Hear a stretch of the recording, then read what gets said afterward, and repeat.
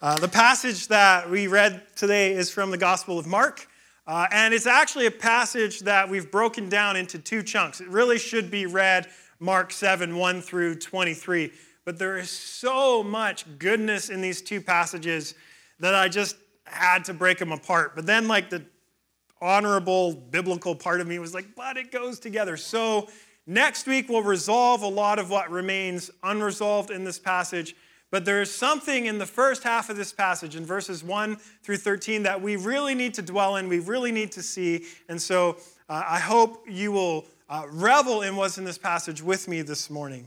I also want to say, more than usual, I am indebted to Tim Keller's work in this passage. And so if you listen to his sermon or read a book by Tim Keller and you see that I took thoughts verbatim, all wisdom is God's wisdom, and Dr. Keller will have grace upon me. But there's two prominent themes in the gospel that return to the forefront this morning: rejection and authority. Rejection and authority. We've seen these two themes recurring over and over in Mark's gospel. The religious leaders, for example, in chapter 3, they are rejecting Jesus. They're already conspiring how to do away with Jesus. And other people are rejecting Jesus too. They're not alone in this. People are rejecting what he's saying. They can't handle what he's saying. But then there's others who are receiving Jesus, and they're marveled and they're astonished by the authority that he has. This happens again and again. And in particular, the authority he has over Scripture. And so these two themes come together this morning: rejecting Jesus and his authority over Scripture. And in our passage, Jesus begins to challenge the Pharisees, the religious leaders of his day. He challenges their view of Scripture because they're rejecting Scripture and they don't see it. Even today, the topic of biblical authority is a popular topic. There's many writers who have made their living on writing books about what the Bible is, and in particular, what the Bible is no longer in their view. Critical books of the Bible are in top sellers frequently, and even news sites. They post articles on a regular basis trying to undermine the historicity of the Bible. Why is that? It's clickbait. They just get advertising. Maclean's just ran the worst article in their history about Jesus. It was completely unverifiable by any scholar, and yet they ran it. Why? Because people are still interested about the Bible and its authority. And in particular, we don't want it to have authority as a culture by and large. And so these two themes we're working with today in our passage, rejection and the authority of Scripture, we see them still working themselves out in our context today. I'm sure many of you here have your questions about the Word of God. How can we give it as much authority as we do? Why do we follow this archaic book? And so here's the big idea that I want us to take to heart this morning. You ready? The authority Jesus has over Scripture is trustworthy because he uses it not to burden or crush us, but to free us. The authority that Jesus has over Scripture is trustworthy because he doesn't use Scripture to burden or crush us, but to free us. So open up your Bibles with me to Mark chapter 7, starting in verse 1. Now, when the Pharisees gathered to him with some of the scribes who had come from Jerusalem, they saw that some of his disciples ate with hands that were defiled, that is, unwashed. For the Pharisees and all the Jews do not eat unless they wash their hands, holding to the tradition of the elders. And when they come from the marketplace, they do not eat unless they wash. And there are many other traditions that they observe, such as washing of cups and pots and copper vessels and dining couches. Gustav Mahler. I'm going to hit above my cultural pay grade for a moment. Gustav Mahler. He was born in 1860 and he died in 1911. He was an Austrian composer, and he was the leading conductor of his generation. His music at the time was revolutionary. It sounded like this. This is just a clip of one of his things.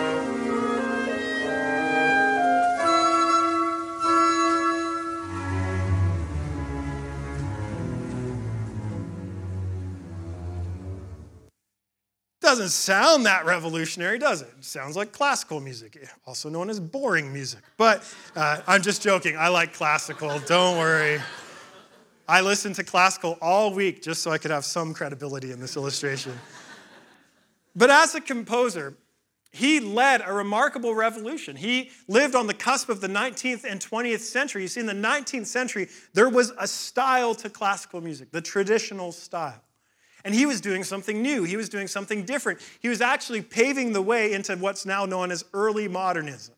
It's very fascinating. He experienced this clash of tradition fighting against the emerging future. And here's what he had to say about it. Tradition is not to preserve the ashes, but to pass on the fire. I love that. The question when it comes to tradition is, what is its aim? What is tradition's aim? What does it pass on? Fire or ashes? Think about our liturgy for a minute. The words that we say together week after week after week. Let's take the confession of sin, for example. What's its aim? What's it trying to do? The general words that we pray together should be specific for you. Perhaps specific things come to mind, maybe not in the moment, but in the moments following. But the aim is confession. The aim is to prepare our hearts to see our vast need for grace and forgiveness. The aim is to model what should become a daily practice in all of our lives. The aim is to pass on the fire. But if you're just saying the words and not actually confessing your sins to God, they do you absolutely no good. If the aim of tradition ever becomes, well, we just do this because that's what we do, we're passing on ashes. Our passage today is about a tradition that passes on ashes instead of fire. Our passage today is about what Mark calls the traditions of the elders. The Pharisees and the scribes, they're returning to the scene. We haven't seen them in the scriptures for a while in Mark's gospel, but now they return with more scruples, and they see that the disciples eat with unwashed hands. Good Lord, no, not unwashed hands. Watch out. And now, most of us, we think that's gross. You should wash your hands before eating. That's just good hygiene. But what's the issue? Is it really hand washing? No, this is about authority. In the circle of the Pharisees, they had the traditions of the elders, which was a collection of interpretations upon interpretations upon interpretations throughout the centuries of interpreting Scripture. And this was a fence that they called the Mishnah that they built around the Scripture to protect its integrity. But here's the catch. The fence was built because they actually believed Scripture was far too ambiguous on its own. And so the tradition of the elders showed in excessive detail how you could find the intent of Scripture for any and every and all situation you could ever find yourself facing. But in the circle of the Pharisees, it was actually heretical to read the Scriptures without the tradition of the elders. Do you see what happened? That the tradition of the elders actually became their ultimate authority. They held Scripture with very high authority, but they also held their tradition and their interpretations with equal, if not more, authority than Scripture. Some even believed that when Moses got the law on Mount Sinai, God gave two laws. He gave the Torah, and he gave the oral law, the Mishnah, the tradition of the elders. They found ways to justify following their traditions over the Scriptures. They found ways to infuse their traditions with the same authority. And so what we need to understand is that when the Pharisees are getting all uptight about washing hands, it's not about hygiene. As Mark wrote for the reader, they had rituals about washing cups and pots and even dining couches. The Pharisees, they'd go on to claim like this is about cleanliness and uncleanliness in a ritualistic sense. We need to be clean before God before we can enter his presence. But the fences that they were building actually became more about who is in and who is out. It was about who followed their ways and came under their authority, and who was out. It was about authority. And many of their traditions went well beyond the intent of the Scriptures. For example, in the Old Testament, in the Torah, only priests were required to wash before going into the tabernacle. This hand washing started with a single command for the priest, and it was a liturgical command. It made sense. When you're going to go and offer a sacrifice to the Lord, first you must wash yourself because you need to be clean if you're going to offer atoning sacrifices for the people. And it was just a foreshadowing of Christ who would be perfectly clean and offer the perfect sacrifice, and they missed it. They said, well, if he needs to be clean, everyone needs to be clean. The traditions of the elders took this and applied it to everyone and everything, all people, even couches, not a spot left unwashed. And so the Pharisees, they may never have articulated it this way, but their actions are telling. Scripture alone was not enough. It was not clear enough, and they saw it as insufficient. The authority in their lives is not Scripture, but their traditions. And their perspective in every way is contradictory to Jesus' own perspective on Scriptures. And just to be clear, it's contradictory to the way that our community views Scripture. One of the defining marks of Scripture out of the Reformation is its sufficiency. The other three are necessity, clarity, and authority. If you're wondering, you can look that up on your own. But sufficiency, what does that mean? It's because of how God relates to Scripture, because how God is personally related to Scripture, that Scripture itself is sufficient to know who God is and to discover his saving power in Jesus. It is sufficient, it is enough on its own to encounter God and his saving power in Jesus. And therefore, it's also sufficient to discover how to live a godly life that pleases him. Now, hopefully you're asking, whoa, wait, how does God relate to Scripture? That's the heart of the matter in this passage, and so keep that question in mind. Look at verses 5 through 8. And the Pharisees asked him, "Why do your disciples not walk according to the traditions of the elders, but eat with defiled hands?" And Jesus said to them, "Well did Isaiah prophesy of you hypocrites. As it is written, this people honors me with their lips, but their heart is far from me. In vain do they worship me, teaching as the doctrines, the commandments of men. You leave the commandment of God and hold to the tradition of men."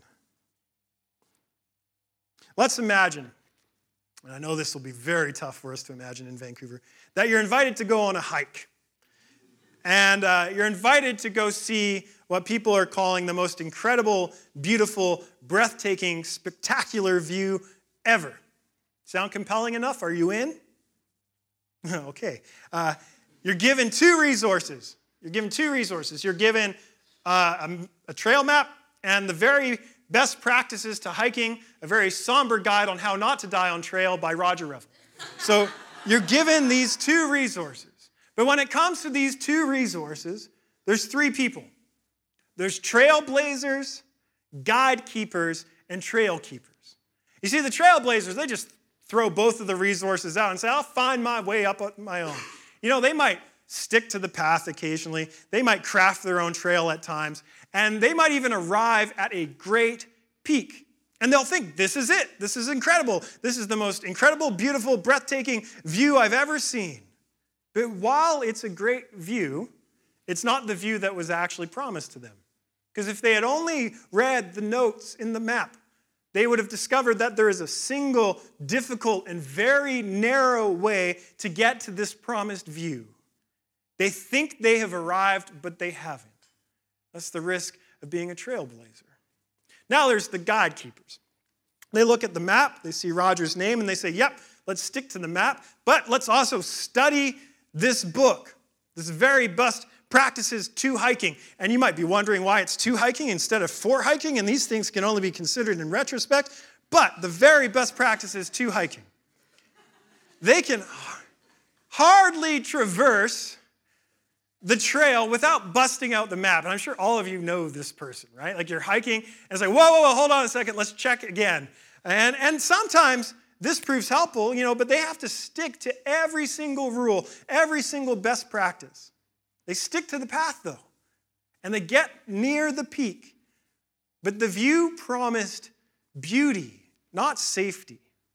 And the ascent to the peak, it is so steep that you can't see over and see the view until you stand on the very edge of the peak. And then they remember a rule. Do not stand on the edge of a cliff. Instead, stand a few feet away from it. And they start to panic. Well, how many feet? 1 foot? 2 foot? 3 foot? 4? Like, how many feet should I stand away? And they can't figure out how to uphold the command. And you know what they do? I got close enough. And so they turn around and go back down. They come close, but they never actually arrive. Finally, there's the trail keepers. They stick to the map. They consult the best practices from time to time. But they also exercise wisdom and caution. And they're the only ones who will definitely see the most incredible, beautiful, breathtaking, spectacular view ever. The Pharisees are guide keepers. All of their traditions actually inhibit them from living out the scriptures and actually inhibit them from knowing who God truly is. The scriptures alone are sufficient to discover God's saving power, but they don't see it. And worse, they're guide keepers who never made it to the peak, but claim that they have. And this is why in verse 6, Jesus says, hypocrites! You're hypocrites. You're playing the part. You're pretending to be something you're not. So Jesus, he pulls into Isaiah the prophet again, and he says, this people honors me with their lips, but their hearts are far from me. In vain do they worship me, teaching as doctrines the commandments of men. In the circle of the Pharisees, those who hold fast to the traditions of the elders say all sort of godly things with their lips. They do all sorts of godly actions. They have lofty voices and noble sentiments. And on the exterior, they look very pious. They're doing all the right things. They look like good people. They look like the sort of person you think would know about God, but it is completely and utterly divorced from their hearts. It's a show. They're hypocrites. They've never seen the view that they're claiming to have seen. They're claiming to know exactly what God wants, but they don't know. They're claiming to desire to do what God wants, but they don't do it. They don't actually believe he can be found in the scriptures that their traditions are trying to protect. Which leads Jesus to say 3 just cut to the heart things. Verse 8, you leave the commandment of God and hold to the tradition of men. Verse 9, you have a fine way of rejecting the commandment of God in order to establish your tradition. Verse 13, you make void the word of God by your tradition that you have handed down. When it comes to the scriptures, Jesus says you leave it, you reject it, you make it void. And to drive the point home, Jesus takes one of their current practices to task, the practice of Corban. Look at verses 10 through 12. Jesus says, Moses said, honor your father and your mother, and whoever reviles father or mother must surely die. But you say, if a man tells his father or his mother, whatever you would have gained from me is Corban, that is given to God, then you no longer permit him to do anything for his father or mother. This is the practice of Corban. The word means offering. Someone could take their money or their goods or their land even and say, I've dedicated this to God. It can no longer be used for ordinary use. They withdraw it, but here's the catch.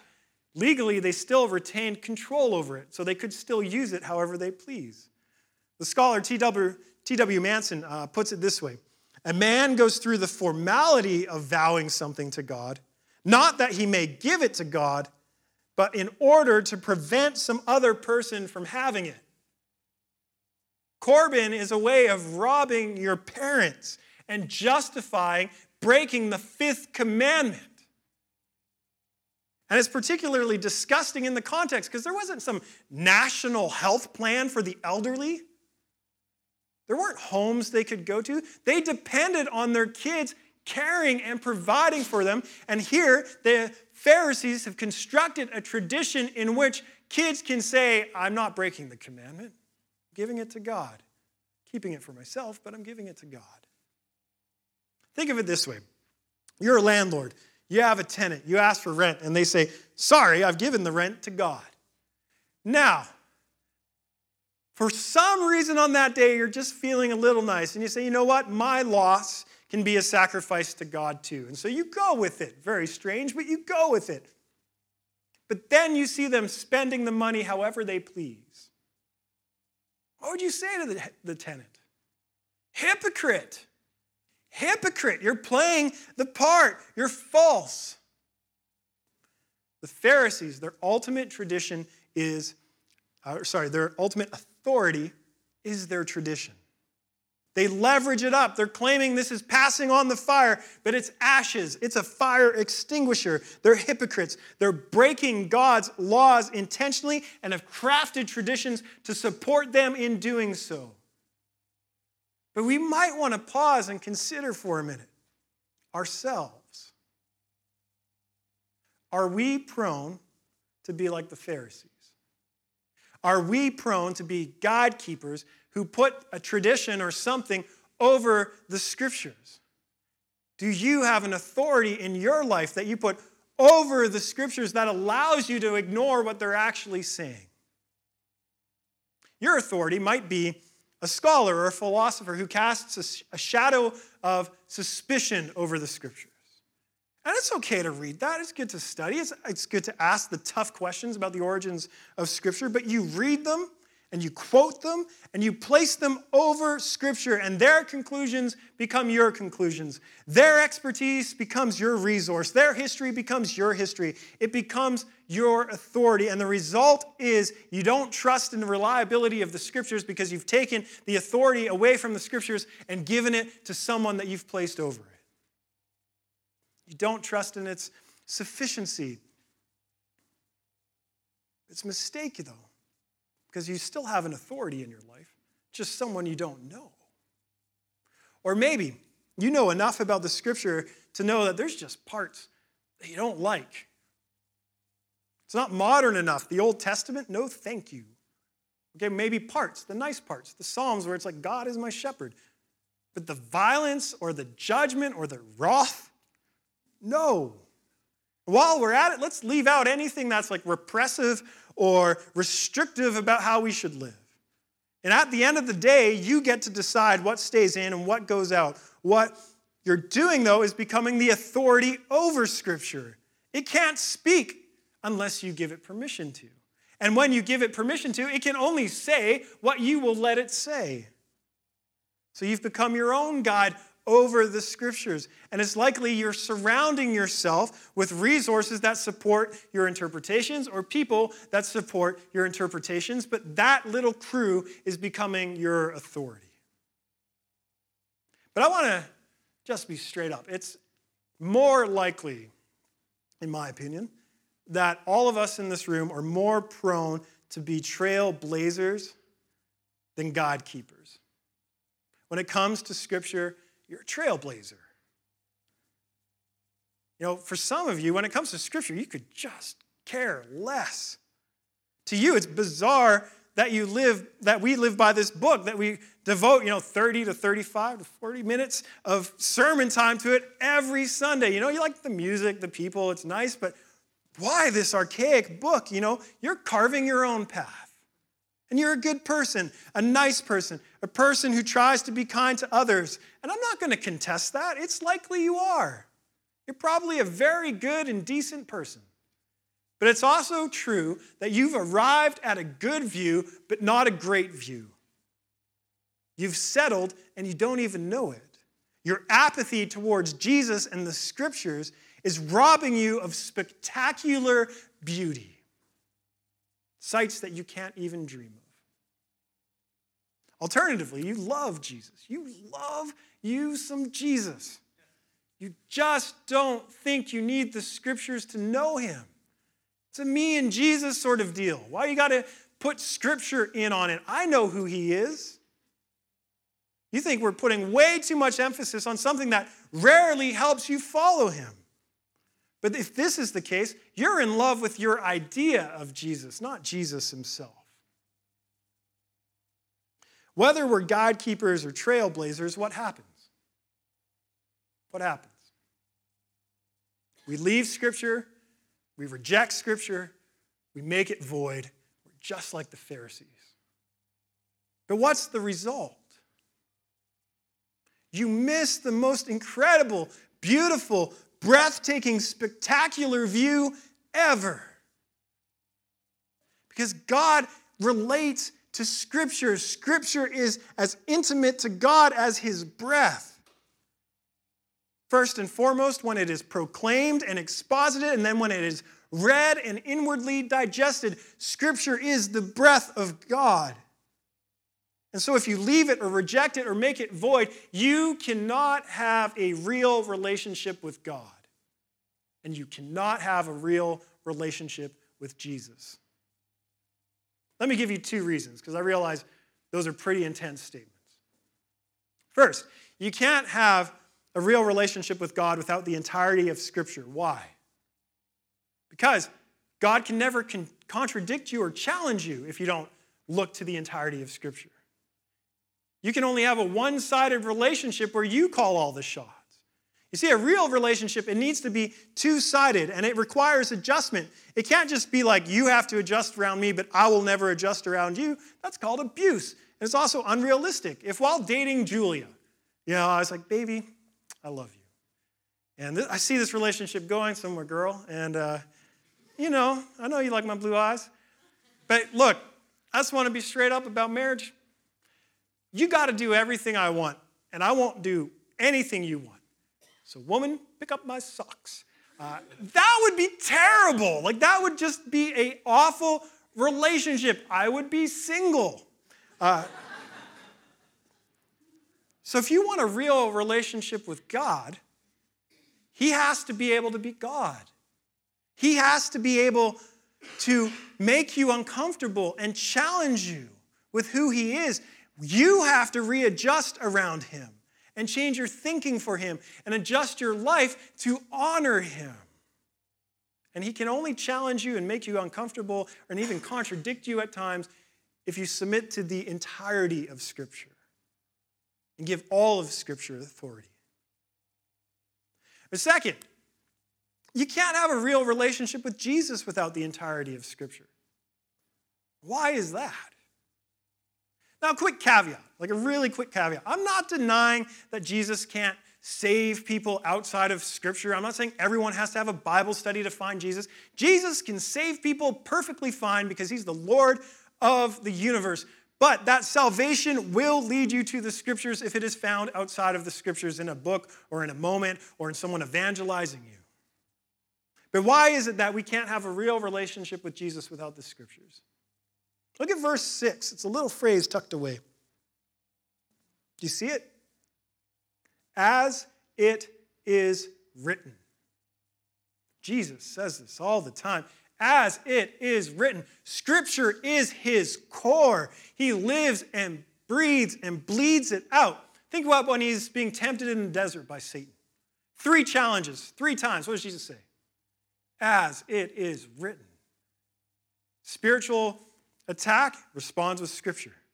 Whenever he's teaching and expositing the meaning of the gospel and why he came, what does he say? As it is written.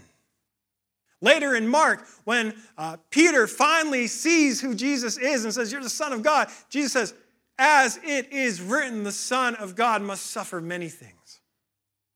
But most importantly, when he's dying, when he's bleeding, what happens? My God, why have you forsaken me? Psalm 22.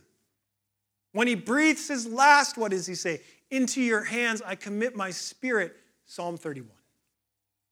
in his last moments, he didn't leave us with some new words, but old words, with the words of Scripture. You see, when you get into Christ's core, into his being, what do you find? Scripture being fulfilled and embodied and lived out. So you can't truly love Jesus if you're rejecting what defined him and made up his being. But a problem still remains. Maybe it's true we can't have a real relationship with God, a real relationship with Jesus without Scripture.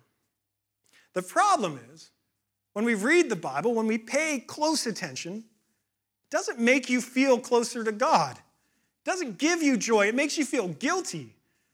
Because the problem is that Scripture is too challenging for us. It crushes us. How so? Virginia Stem Owens, she's a writer, and she taught writing and composition at a class at Texas A&M some years ago. And apparently she figured, I'm in the Bible Belt. All these people probably have read the Sermon on the Mount. And so she assigned the Sermon on the Mount as a project, a composition project that they would analyze, and asked people to write an essay about the Sermon on the Mount. And to her surprise, and to the surprise of most of her students actually, almost the whole class had never read the Sermon on the Mount. And when they read it, they were appalled. The essay said things like this: I do not like the Sermon on the Mount. It made me feel like I had to be perfect and no one is. Or, and I really like this one, the things asked for in the sermon are absolutely absurd. Not to look at someone with lust, not to scorn or despise anyone. These are the most extreme, unhuman statements I have ever heard in my life. Got an A, who figures? Now, have you ever read the Sermon on the Mount? I won't do a show of hands because I can read your minds. I know that you haven't. It's okay. I can't read your minds, sorry. I just don't want to freak you out. But if you really, really listen to the Sermon on the Mount, like really listen to it, and then start thinking about your own life. You take off the rose-colored glasses that say, this would be great if everyone did this. And you start thinking about how impossible it would be. You're going to look to heaven and you're going to pray, God, save me from the Sermon on the Mount. It's not going to make you feel close to God or give you an inner love and joy. See, the problem is that Scripture is supposed to lead us into this real relationship with God, but it makes us feel like we can't do it. And that's because we're missing something. Look again to the Isaiah quotation in verses 6 and 7. This people honors me with their lips, but their heart is far from me. What does God want? It's so easy for us as people to miss. We can say he wants us to do the right things for the right reasons. He wants us to keep the rules. He wants us to be good people. But that is not what God wants. What does he want? Our hearts. Our hearts. He laments that his people's hearts are far from him. The actions just show that their hearts are far from them. The Pharisees had their traditions. They had their authority. But do you know what it did for them? It let their consciences off the hook. Sure, it was more rules than God ever gave. But it freed their conscience from feeling the conviction of breaking a commandment when they were breaking it. And it assured their conscience that they were right with God by keeping rules God never asked them to keep. What did the tradition do? No guilt with false assurance. What's the problem with that? God wants their hearts. Sometimes we should feel guilty. Sometimes we should wonder if we can be assured. God wants your heart. He wants your mind and your emotions, but also that central place in your life where you live and move and have your being. He wants that place that you keep to yourself, what we called last week the inner controlling mechanism. God desires our hearts, but we're too busy finding reasons not to give our hearts to him.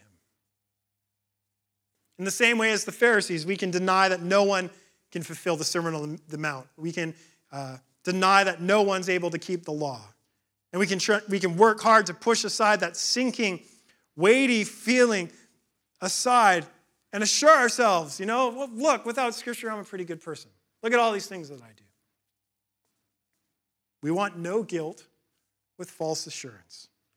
And our culture is quick to offer that. And if that's what you're looking for, you're not going to find it here. But here's a question. Last question. Why did God give us a law? Why did he give the Ten Commandments? Why did he give the Sermon on the Mount when he knew we couldn't keep it? Because he knew that his Son was going to come and fulfill it for us. In the Sermon on the Mount, Jesus says, I did not come to abolish the law, but to fulfill it. What does that mean? Jesus is our ultimate trail keeper.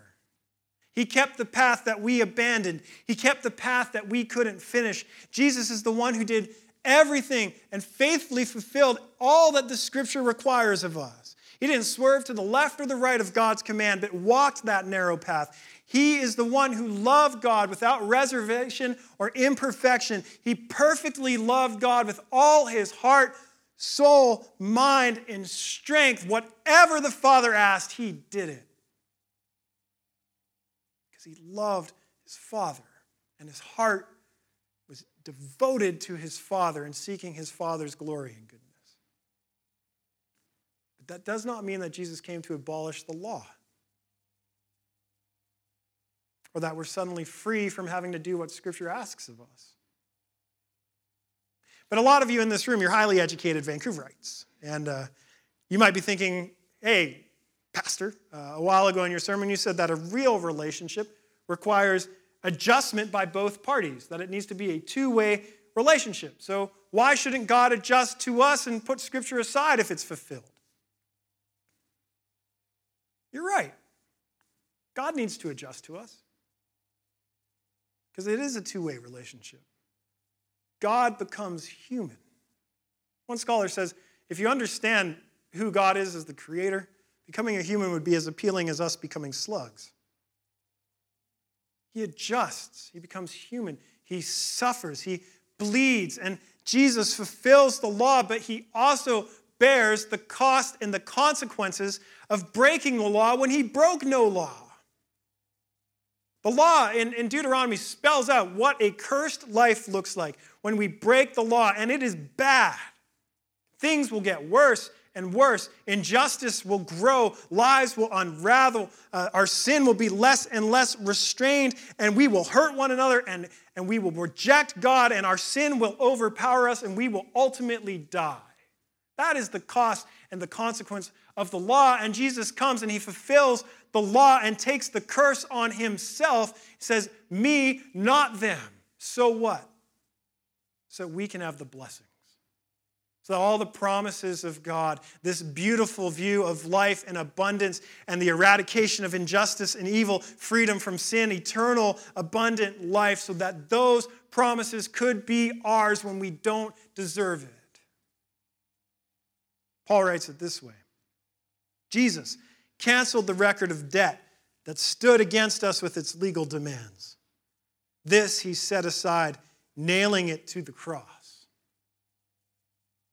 If you want to know how God adjusts to us, look to the cross.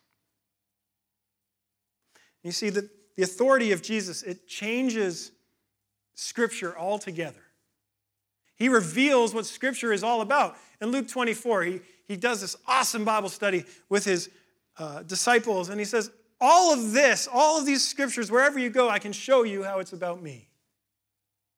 Because all of Scripture is about him. That's why it is sufficient, because Scripture is designed to reveal the one who is at its center.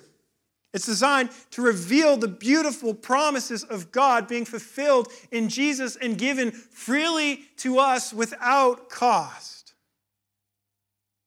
And when we see the authority Jesus has over Scripture, it changes the way we approach Scripture.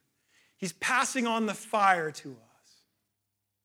For example, if you read Scripture and you find a passage and you feel bad, you feel guilt because you're just not doing it. You know, like you read a passage like man, my ox gored another ox, and then we didn't cut my ox in half and share the loss. I didn't do that today. Or more seriously, don't gossip. I gossip today. And you see that, and it sinks in, and you feel the weight of man, why can't I live enough? In Christ, you look at that and you say, Jesus, thank you for convicting me. Thank you for showing me my shortcomings. I love you, Jesus, because you show me grace and you don't count my shortcomings against me. You do not condemn me. I praise you, Jesus. Do you see how Jesus changes Scripture? When Scripture shows you how you're falling short, it's an opportunity for praise. Or you read the Scriptures and you see a command, you say, hey, I'm doing that. I love someone today. I served someone today. I bore someone's burdens today. But what do? Do you pat yourself on the back? Gold star? Christian Achievement Award? No. You praise Jesus. You say, gosh, I forget all of these commands 90% of the time. I didn't intentionally do these things. It's your Spirit that has filled me, and it's your grace working in and through me, fulfilling the law when I couldn't even keep 10 commandments in my mind. Whether we fail at following the Scriptures or whether we succeed, when we see who's at the center of the Scriptures, the sufficient person of Christ, all of a sudden our failures and our success don't matter because we're no longer condemned for anything we do. We are free to worship the one who has saved us and given us grace. Do you see the big idea now? The authority Jesus has over Scripture is trustworthy because he uses it not to burden or crush us, but to free us. And when we say, Jesus, you're the authority over Scripture, and when we align ourselves with a tradition that says Jesus is the authority over Scripture, the fire is passed on to us.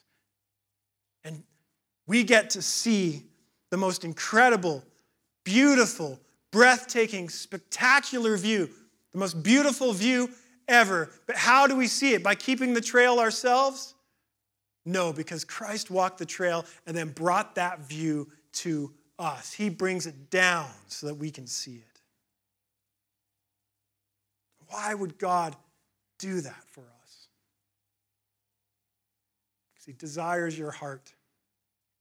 He wants your heart. He wants your heart to the extent that Christ bled out Scripture for you. Does he have your heart this morning? Does he have your heart?